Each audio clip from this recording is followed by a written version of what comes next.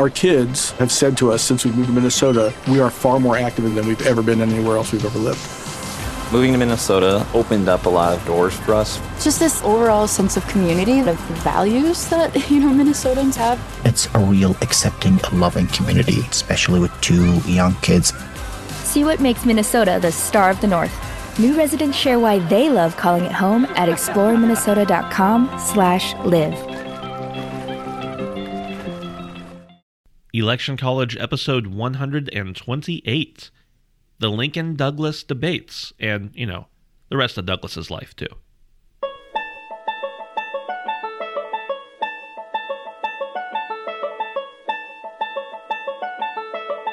Let's throw a political party. Face it, the political scene sucks, but did it always? It's time for Election College, and class is in session. Now, your hosts, Jason Goff and Ben Smith.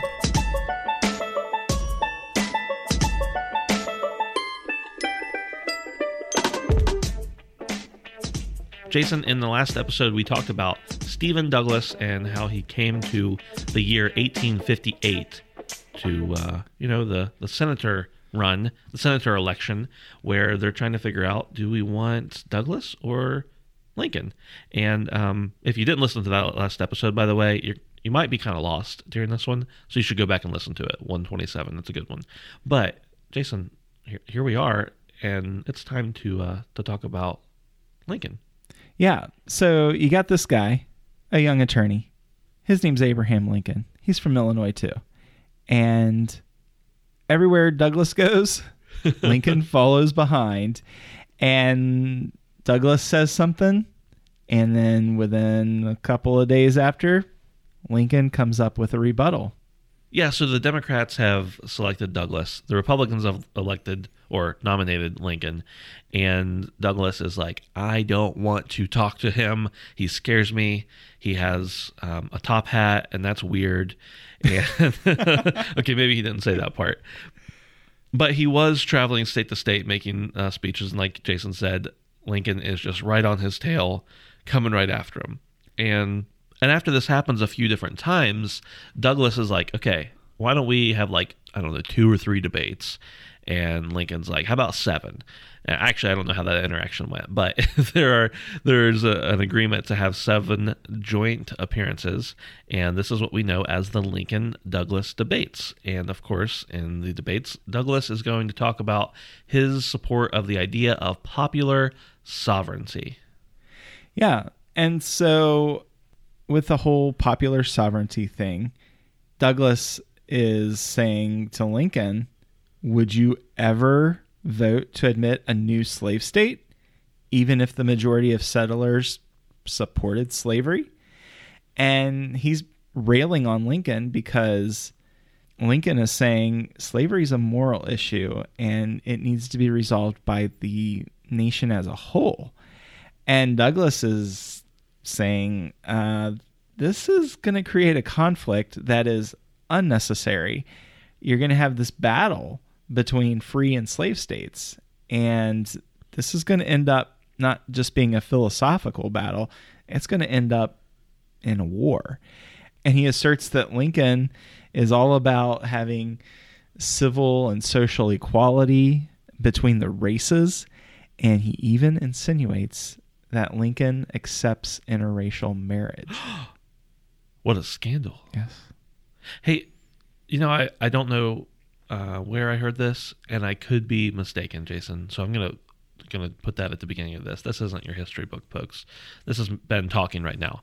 I have heard that Lincoln was actually, in some sense, racist himself. Like he was a white supremacist, but he still thought that others shouldn't be slaves to white people. He thought white people were better, but he thought that they should be equal in the way that they were treated.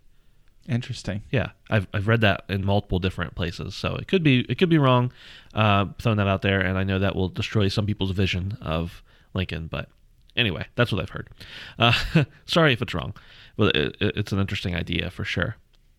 Douglas actually says the Declaration of Independence. I remember, reading that. I heard about that. it's really only meant to apply to non-whites. So sorry. The government, and this is actually a quote from him, the government was made by our fathers on the white basis, made by white men for the benefit of white men and their posterity forever. And Lincoln just rebuts that. I mean, he says, no, it didn't. That's not what the case was. But regardless, there's neither one of them can say for certain. Yeah, and it's kind of interesting to think because obviously this is before the Gettysburg Address was addressed. It's before Lincoln is president, of course. So what is the Declaration of Independence?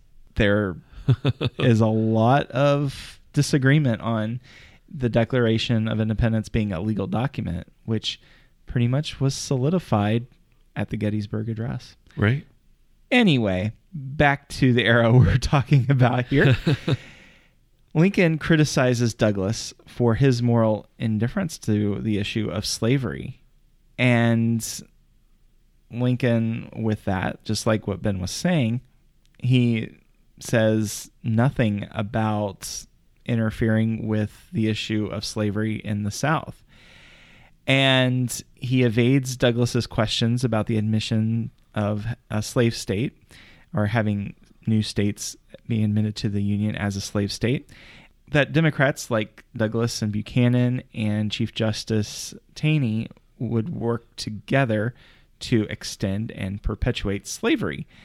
Lincoln disclaimed the radical views on racial equality attributed to him by Douglas by arguing only for the right of Negroes to personal liberty and to earn their own livings. So both men were going at it here with accusing each other of, you said this statement, but do you really believe that? Or are you just saying that for political gain? There was some inconsistencies going on for the very reasons that Ben just mentioned.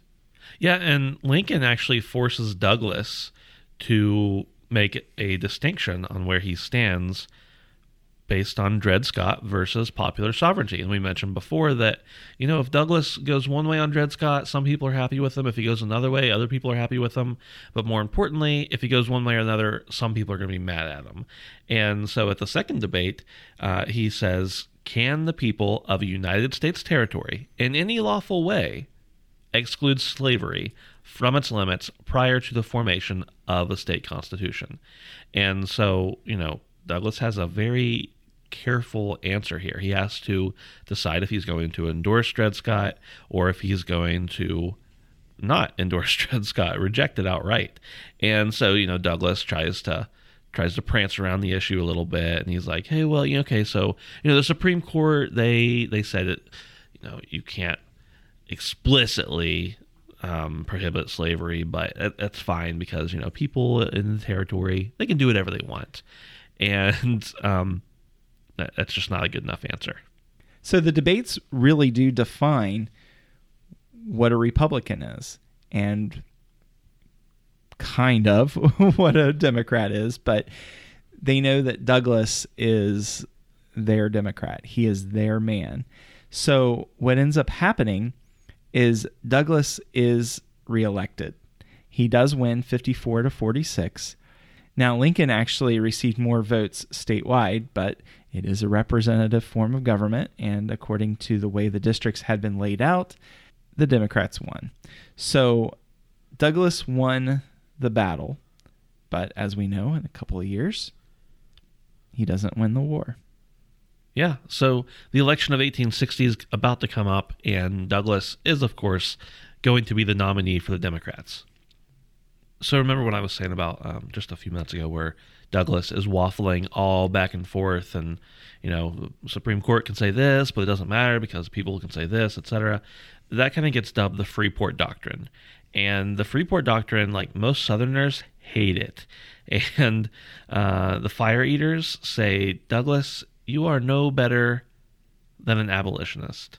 And even though Douglas really does support the ability to have slavery, he's looked at as someone who would be in opposition to it. So, these debates are really revolutionary in the sense that there had been debates, obviously, before, but not about a particular topic in such a weight, in such a heavy matter.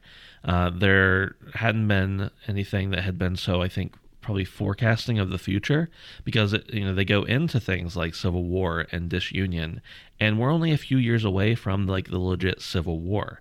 So I mean, these debates are very indicative of the fact that not only are the candidates feeling the pressure from the American people, but America as a whole is at a state where they have to decide what's going to happen in the future. What are we going to do as far as, we're still growing, we still want to grow, but how are we going to grow, and what kind of a place do we want to be?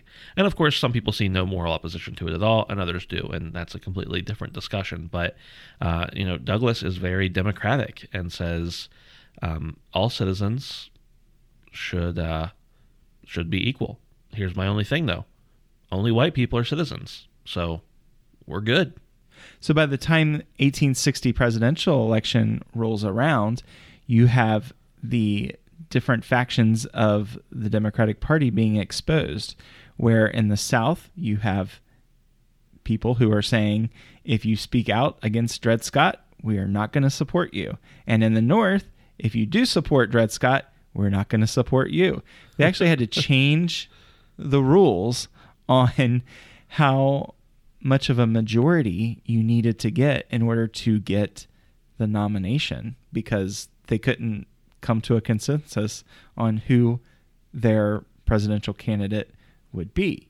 So by the time 1860's Democratic National Convention rolls around, you have the Southern delegates who say, yes, you must support Dred Scott. You've got the Northern Democrats saying, no way you're going to support Dred Scott. And they actually changed the rules for how to select the nominee. Well, what ends up happening is the Southern Democrats bolt. They name Vice President Breckinridge as their candidate. The Northern people say, okay, Douglas, we're with you. But now we have a split party. So guess what? Lincoln wins. Yeah. And we've talked about that election back, I don't even want to guess what episode number it was, but if you look for it, you'll find it. It's kind of interesting because we've talked about this in more depth, and this isn't an episode about Lincoln or that election, but Lincoln is a part of a brand new party, and he's the first nominee, and he's also the first Republican president. So that's what happens when you split your party, folks. You don't come in organized with a single thing in mind. Your party splits and you lose anyway, but maybe sometimes it's worth it to take a stand. I don't know. Yeah, it goes to show you, if you're not willing to take a stand, you're going to end up splitting something. Yeah. And that's precisely what happened to the Democratic Party in that year, because really Lincoln, he wasn't that well known. No.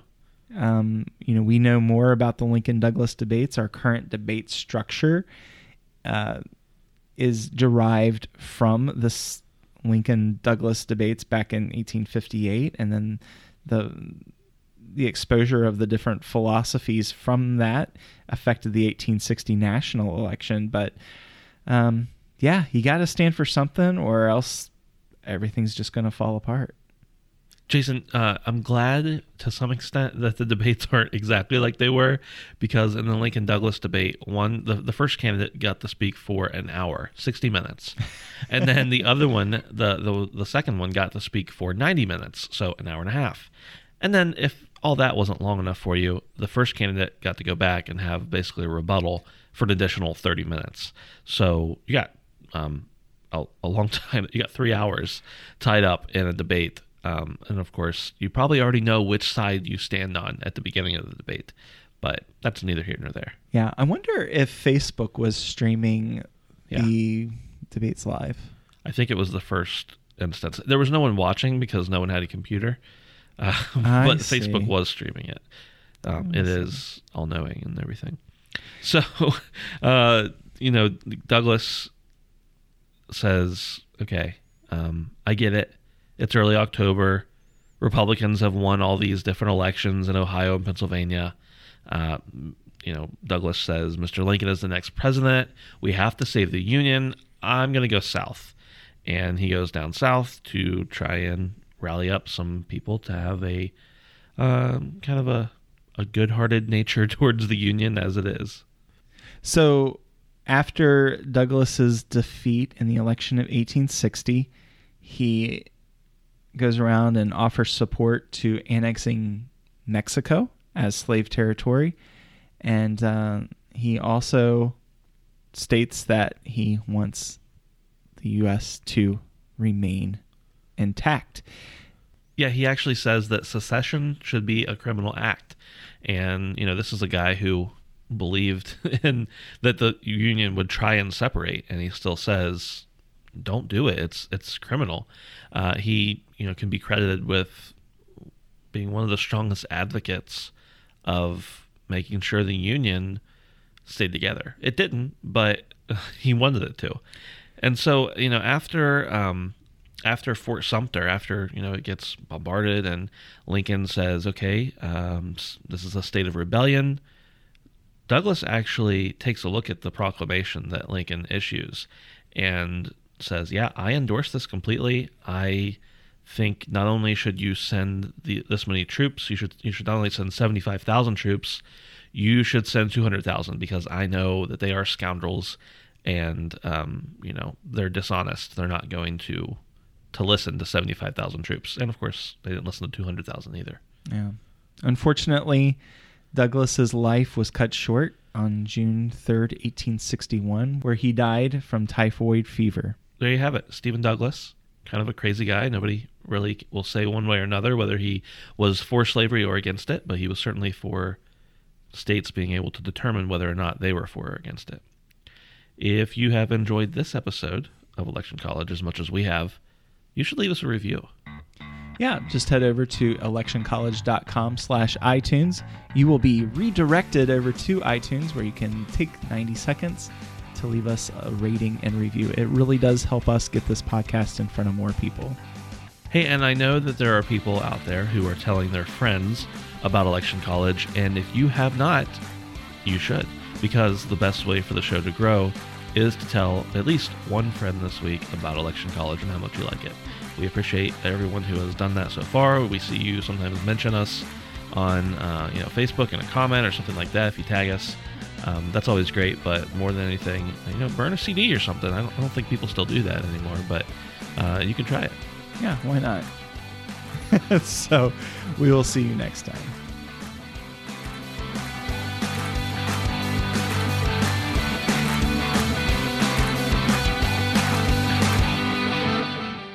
Our kids have said to us since we moved to Minnesota, we are far more active than we've ever been anywhere else we've ever lived. Moving to Minnesota opened up a lot of doors for us. Just this overall sense of community, of values that, Minnesotans have. It's a real accepting, loving community, especially with 2 young kids. See what makes Minnesota the star of the North. New residents share why they love calling it home at exploreminnesota.com/live.